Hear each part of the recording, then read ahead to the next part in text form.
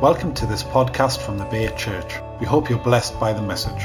To find out more, please visit our website at www.the-bay-church.org.uk. Hey. So we have the pleasure of two people speaking to us this morning. I'd like to invite John Wigglesworth. I'll use your formal name. And Jez Barnsley to come and speak to us this morning. Are you both coming up at the same time? Oh, John's going to kick us off. But let's just reach out a hand to these guys. Father, thank you so much for their willingness to step up, to step out, to take risks. Thank you that you love them so much. And we position our hearts to receive from you, God, all that it is that you want to pour out of these guys today. Thank you, God. Amen.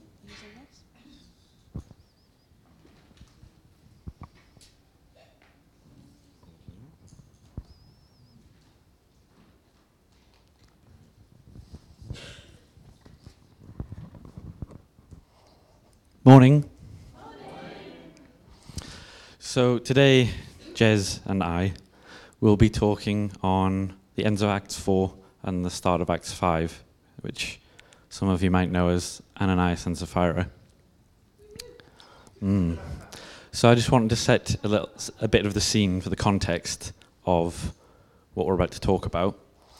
So this comes about 2 years after Pentecost. The anointing is still fresh from then. It's not long after the apostles preached and the 3,000 were saved, which actually grew to 5,000 at this point. And they'd settled into a community. And it was when Peter and John were freed after their imprisonment from the Sanhedrin. They returned to the group. And this is a little bit after. So this is what happens. Jez, are you reading the first bit? That's right.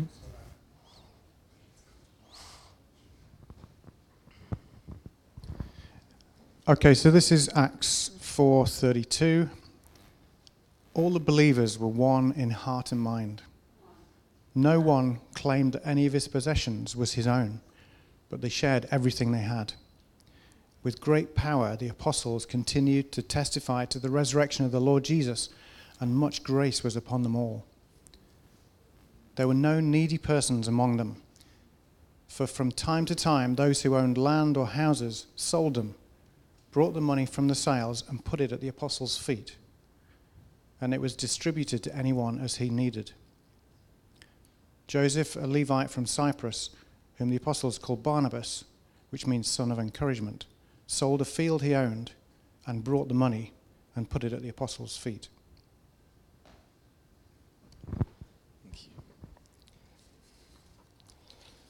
Now, Acts 5. Now, a man named Ananias, together with his wife Sapphira, also sold a piece of property. With his wife's full knowledge, he kept back part of the money for himself, but brought the rest and put it at the apostles' feet. Then Peter said, Ananias, how is it that Satan has so filled your heart that you have lied to the Holy Spirit and have kept for yourself some of the money you received for the land? Didn't it belong to you before it was sold? And after it was sold, wasn't the money at your disposal? What made you think of doing such a thing? You've not lied just to human beings, but to God. And when Ananias heard this, he fell down and died. And great fear seized all who heard what had happened. Then some young men came forward, wrapped up his body, and carried him out and buried him. About 3 hours later, his wife came in. Hi. Not knowing what had happened, Peter asked her, Tell me, is this the price you and Ananias got for the land? Yes, she said, that is the price. And Peter said to her, How could you conspire to test the Spirit of the Lord? Listen, the feet of the men who buried your husband are at the door, and they will carry you out also. And at that moment, she fell down at his feet and died. Then the young men came in, and finding her dead, carried her out and buried her beside her husband. Great fear seized the whole church and all who heard about these events. Would you believe I actually had a choice in picking this one? So the cause and effect of this seems to be that they lied to God and then they died. So I know that's where I could leave it, but I know you just want a little more information than that. So in that vein, there are one or two theories which I'll cover. One is the theory of covenant overlap. That sounds fancy. So God relates to humanity through covenant. And the old covenant was formed between those led out of Egypt and God at Mount Sinai. That was the law. It was that, thou shalt. And the new covenant was formed of grace, and the price is paid when Jesus died on the cross. So it was between the Father and the Son, and we were grafted on. Now, the old covenant didn't stop when the new covenant was made.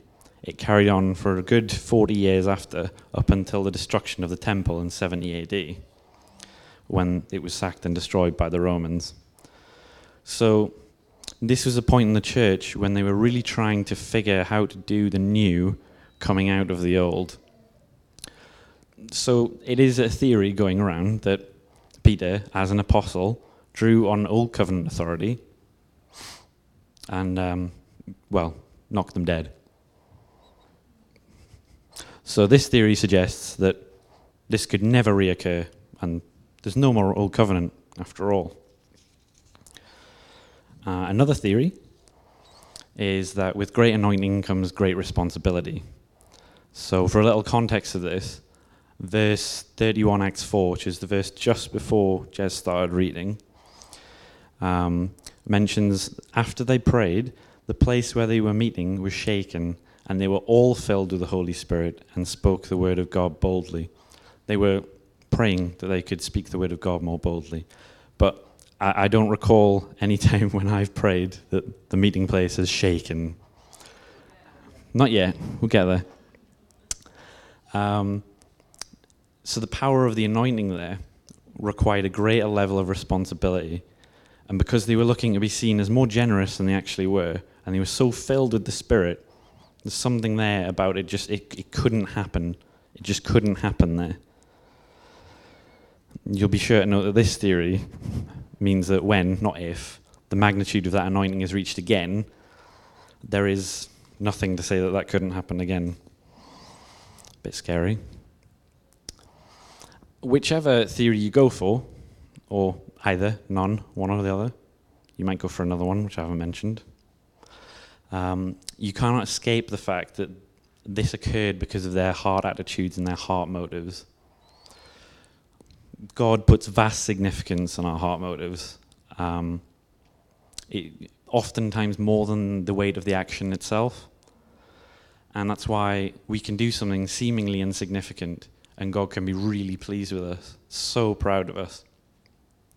So it's the heart motive that shines through as the most pleasing part of the offering. And we've seen this with the widow and the 2 copper coins, Mark 12, 41 to 44. I'll go over that briefly. Jesus sat down opposite the place where the offerings were put and watched the crowd putting their money into the temple treasury. Many rich people threw in large amounts, but a poor widow came and put in 2 very small copper coins, worth only a few cents. Calling his disciples to him, Jesus said, "Truly, I tell you, this poor widow has put more into the treasury than all the others. They all gave out of their wealth, but she gave out of her poverty, and she put in everything, all she had to live on. That was her money to see her through till payday. There was nothing held back that went in the offering. Nothing left. Nothing left for gas and electric.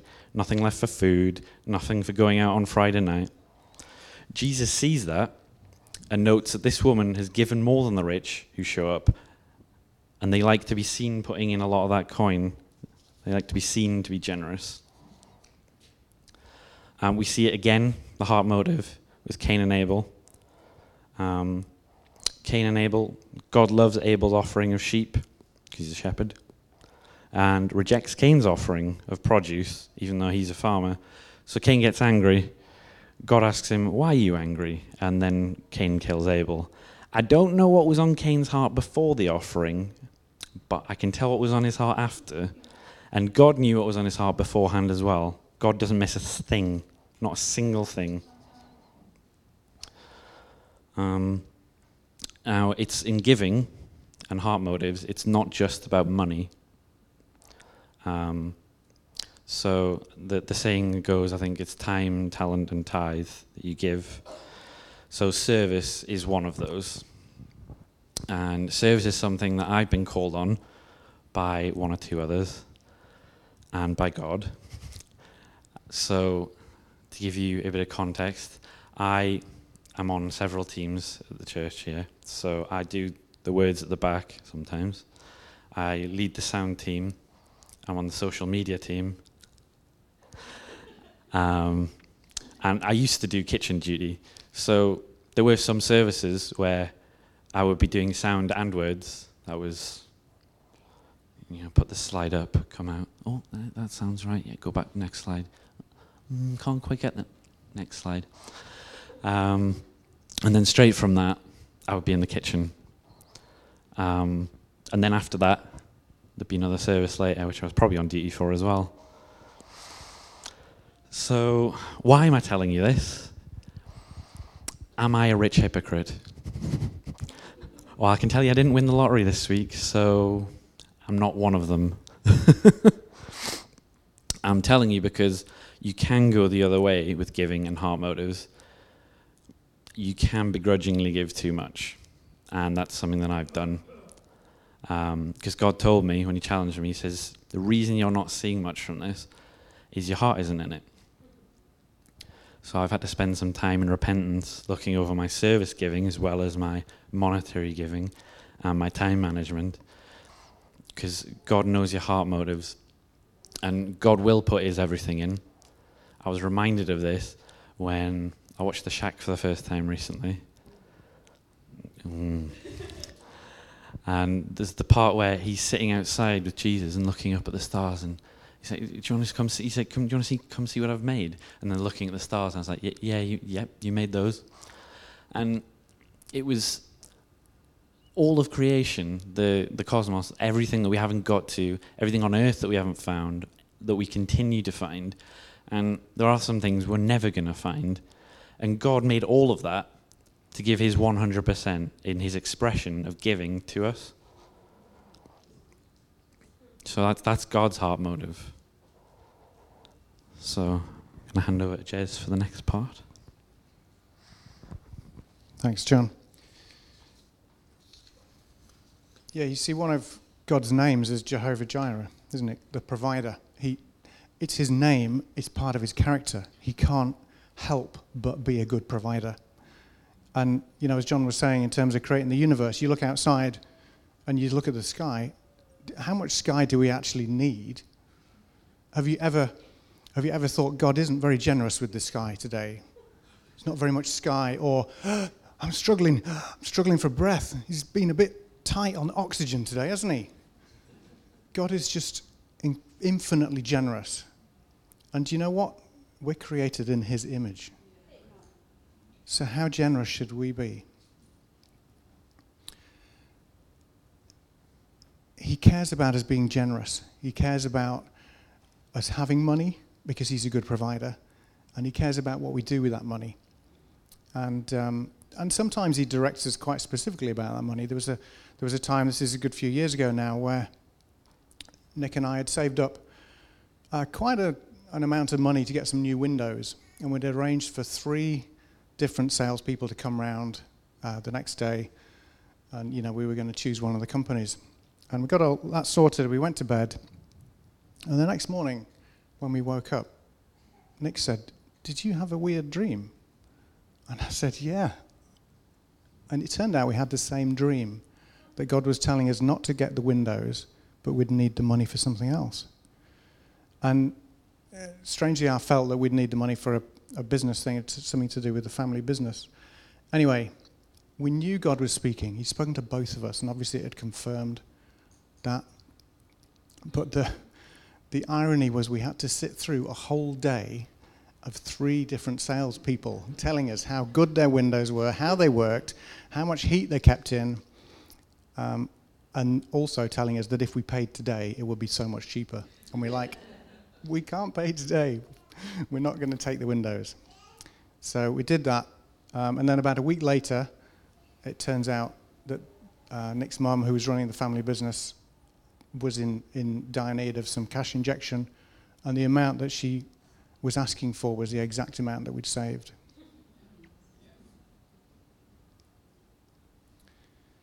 But even if we don't get like specific direction as to what to do with the money, there's some basic principles that we can live by. We can trust him. We can trust him that being generous is going to be okay. If we believe that everything is from him, everything that we earn and receive is from God, then should we not give the first 10% back to him?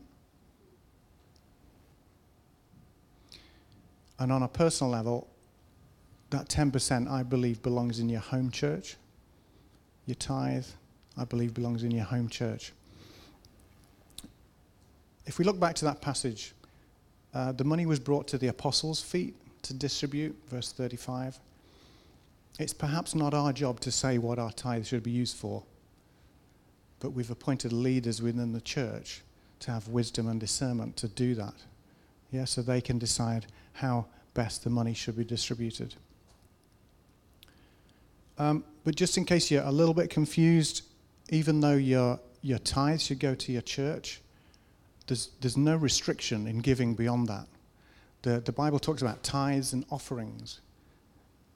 It might be that you want to support a particular charity, or that there's the Mercy Fund offering coming up, or a visiting speaker, or you might want to be supporting somebody through Bible college or as a missionary, that kind of thing. There's no limit. There's no percentages, no limit on that kind of thing. Be as generous as you feel led to be generous. But the problem is that as Brits, maybe it's just general Westerners as a whole, but we kind of have this almost inbuilt fear of there might not be enough. That if we're generous, there might not actually be enough left over for us to work with. It's you might term it poverty spirit. And sometimes that thing needs breaking in us. I know it needed breaking in me, it needed breaking in my family. Now we've been on quite a long journey with this, and I believe that God's broken a lot of that off us and our family. It still does manifest from time to time, and there was one famous occasion when we were in America, and we didn't have a huge budget in America because we weren't allowed to work over there. So finances were tight. We still tried to give away money where we could, but finances were tight. But there was this one time where we were going around the supermarket, and this was like the really cheap supermarket, Walmart. We were just getting mostly essentials in the trolley, or the basket, or whatever they call it over there. And I was like trying to stem the flow of things that Nick was putting into the basket. And it's like, do we really need that? And it came to a head with chocolate raisins. Nick wanted chocolate raisins, and I was like, that's like far too indulgent. Surely we can't manage to afford chocolate raisins. Anyway, somehow I managed to persuade her to put them back on the shelf. We got to the checkout, and the thing was, our attention was really caught by the woman in front of us in the queue, that she was... I got this.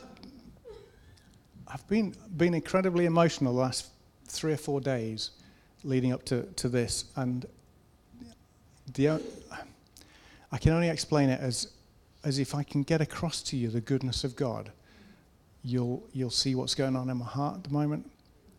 Anyway, this lady in front of us was piling up trays and trays of this stuff called Top Ramen. Does anybody know what Top Ramen is? Imagine packets of super noodles, so like instant noodles with a flavoring, but they're like about the 10th of the price that they are here in America. So she was literally going to be feeding her family instant noodles as every meal every day, just tray after tray of these really, really cheap things of food. And something went on in our heart, and Nick managed to persuade me. I agreed. And we actually paid for this lady's shopping. She was absolutely blown away. It was such a profound thing for her to have that done to her. Completely blown away. But do you know what happened next?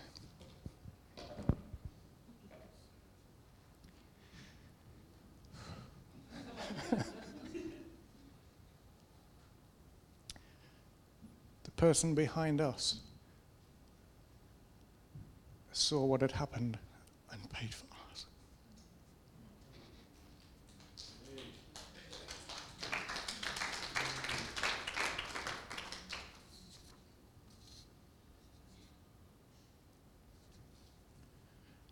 And that just kept happening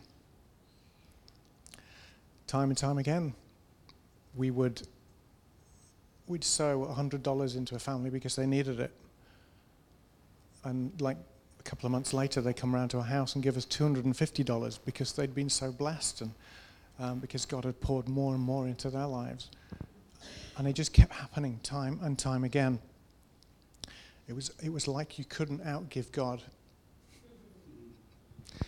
You see, that's God's multiplication.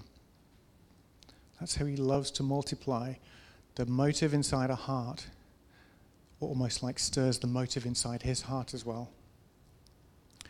There was a time that we were around Liz and Shola's house, not so long ago actually, and they'd invited us around for lunch, and they'd invited a couple of other people just at the last minute. So they were a little bit unprepared for the extra people. But Liz had made a chicken casserole thing. We were all enjoying that. You know, Shola was dishing out the chicken and things. We'd all had a pretty healthy portion. And then I think Liz went into the kitchen to sort out the dessert or whatever. And Shola pipes up, would anyone like seconds? And of course, my boys, when have they ever refused seconds? So, in fact, we all pretty much had seconds, like maybe 1 or 2 pieces each of the chicken. And that was all great. Then Liz came back in, and somebody mentioned that we'd enjoyed the seconds as well. And she was like, seconds? There are 14 people here. I'd only put 14 pieces of chicken in. And we'd realized that somehow another 28 pieces of chicken had materialized because of God's multiplication. But it's not like a formula. It's not like if I put this £10 in, I'll get £100. It doesn't work like that. It's to do with your history with him. It's to do with that relationship and that trust that you build up time after time, and about that heart motive. Yeah, it's taken us quite a long time on that journey to get to the point where God is really trusting our heart and our heart motive with these kind of things. And it's not been easy.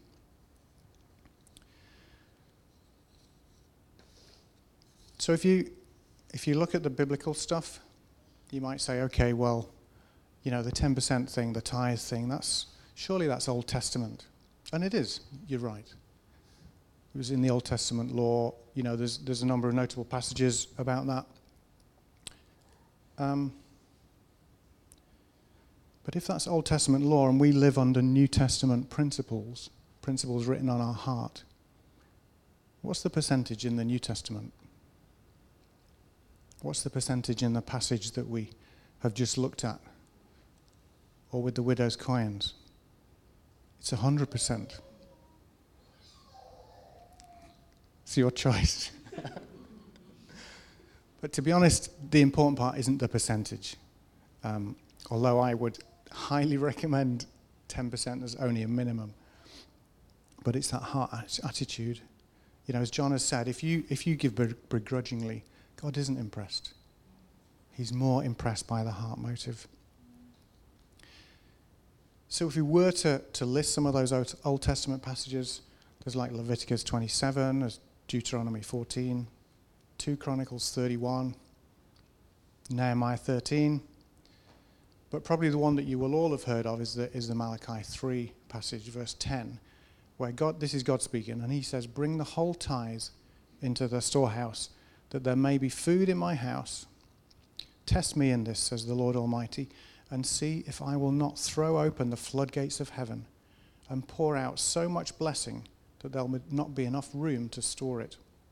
I will prevent pests from devouring your crops, and the vines in your fields will not drop their fruit before it's ripe, says the Lord Almighty. Then all the nations will call you blessed, for yours will be a delightful land, says the Lord Almighty." Wow, that's pretty cool, isn't it? But have you looked at the verse before that? Verse 9. And this is also God speaking, and he's saying, "But you ask, how are we robbing you? In tithes and offerings you are under a curse, your whole nation, because you are robbing me. Bring the whole tithe into the storehouse, that I may," and it goes on, what I've just read. So the context of that is God is actually saying that they have been withholding from him. If you don't withhold from God, look at that list of blessings. Look at what he's promising. But God at this point was saying that they had been withholding it from him. So we've got to be careful. Don't withhold from God what's rightfully his. Yeah, don't let the enemy convince you of this fear of lack, or convince you that you cannot be generous, almost that it's illegal to be generous. We break that lie in Jesus' name. It's kingdom to be generous. And don't let the enemy convince you all of those things so that you miss out on the blessing. God wants to bless you. Now, sometimes our heart motives stop us being blessed because of the way that we operate in things. But let's get our heart motives right and receive that blessing. He's a good provider, a phenomenal provider. There was another time where we needed some money for a missions trip that we were going on to Zimbabwe. And it was actually all four of us as a family. It was very unusual for a whole family to be going on that trip. And we put in all the money that we could. We'd asked a number of people if they were able to support us in that, and wonderfully they did. But we were still, I think, $2,000 short. Now, Zimbabwe is kind of the furthest place away from Northern California, where we were at the time.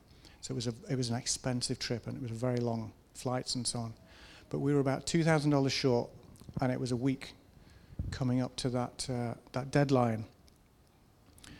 And we were obviously chatting to parents and so on, and Nick's dad, who is phenomenally generous, said, "Look, I'll make the difference.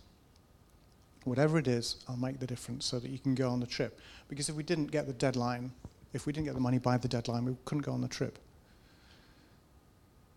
And we were incredibly grateful, but we knew our earthly Father was generous.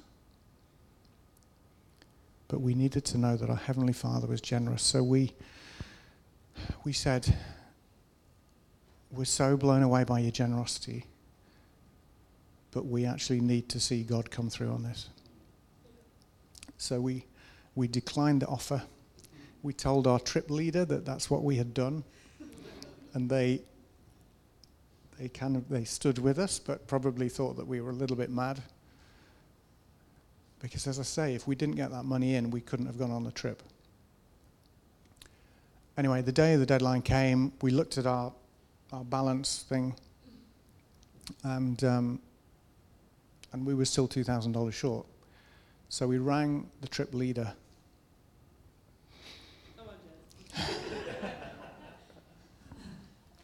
And we said, "Look, it looks like we're short. We've tried all we can do, but we held out for God to come through. Maybe you should just distribute this money amongst the other people on the trip who haven't quite made it, and then, some more people can go."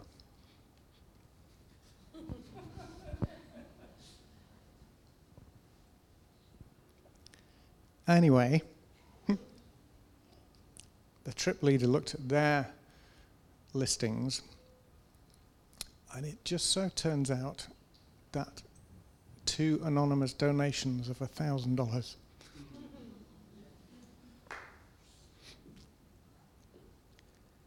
had come through. And in fact, there was still the rest of the day to go. We didn't realize that at the time. So we ended up getting 3 or 4 extra $100 coming in that we were able to distribute to other people who hadn't quite made it.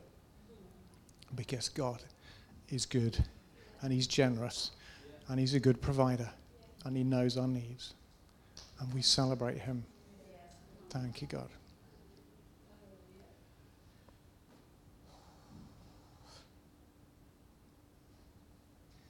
But you know, sometimes it's difficult. Sometimes it hurts to give. And that's part of our sacrifice to Him. He's obviously paid the ultimate sacrifice. But sometimes He requires sacrifice of us. But you know, it's not a bed of roses financially for us all the time. In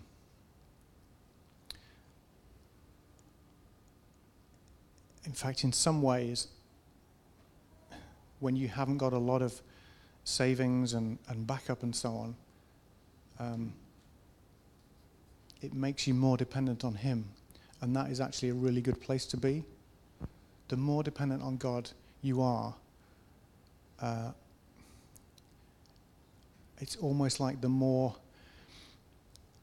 He can work through you, the more exciting your time with Him can be.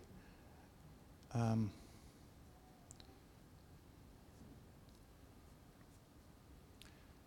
even now, we are kind of positioning ourselves for one of the greatest financial breakthroughs that we need in our lifetime. We've seen Him come through time and time again. Time and time again. But there's like a healthiness in that dependence. As a contractor, I've worked as a contractor for a number of years. It's usual to build up a backup, a buffer, so that when you're out of work, it's not a problem. You know, because you probably earn a bit more normally when you're in work. So when you're out of work, you know, build up a little bit extra to tie you over. God doesn't always work like that. And He's asked us at least, 2 times I can remember, to give that buffer away, even though I had no guarantee of work. And there was a particular time where He said to do that, which we happily did because we trusted Him. And we were on that journey of trusting Him more and growing closer to Him. And one of the other things as a contractor, I'd agreed to never work away from home for long periods of time, so I was always looking for work in Newcastle and Gateshead. So often there were timing issues. It's like there's only so many companies that would employ the kind of person that I am, the skills that I do. They would happily have me, but is it the right time when they're recruiting and they're needing people? Anyway, this one time we'd given away our reserves, as it were, and we were like, well, where is the work coming from? And there'd been no inkling of any kind of work from agencies or through any other means. And Nick was down on a conference in Sheffield, and this was around May time, and she felt that God said to her, "Don't worry about Jez's job. He's going to get something on the 6th of June. And she was like, 6th of June? I don't normally get dates and stuff. And she almost like laughed it off, and God said, no, look it up. It's a Monday. So she looked it up, and it was a Monday. So this was actually, we had no money. We still had over a month to go before it was going to be the 6th of June. Because this was early May. But we believed, we'd had that seed, and we believed God would do what He said He would do. We didn't tell many people, but we just asked a couple of people to pray. And you've got to hear this from the context of this was almost like not the 11th hour, this was the 13th hour. We'd gone beyond what we thought we could manage with, and we'd had to go further. But the 6th of June came, and in the morning of the 6th of June, I got a phone call, and it was from an agency, and they said, there's this interview that we want to put you forward for. And we thought, well, that's not what God said. God didn't say there might be a chance of work on the 6th of June. He said he would give you work on the 6th of June. Now, bearing in mind that was pretty much the first call from an agency in 3 months with any potential interviews. So that was like a positive thing, but it wasn't what we were believing for. Anyway, about 2:30 in the afternoon, I got a call from a colleague that I used to work for ages ago, and he said, we've got some work for you if you can start tomorrow. I can start tomorrow, yes, that would be wonderful. And it was a 6-week piece of work, which actually brought a key skill back up to the top of my CV, which then allowed me to get an 18-month job, which took us all the way until we went off to Bethel. Because God is good. He keeps his word. He's trustworthy. Yeah. There's a phrase that says, fire falls on sacrifice. God will honor your sacrifice and your heart behind that sacrifice. He wants to bless us immensely. He really does. So let's become outrageously generous, like he is, because we're created in his image. And I believe an apostolic people is outrageously generous. Let's be generous with our love, with our time, and with our money. Amen.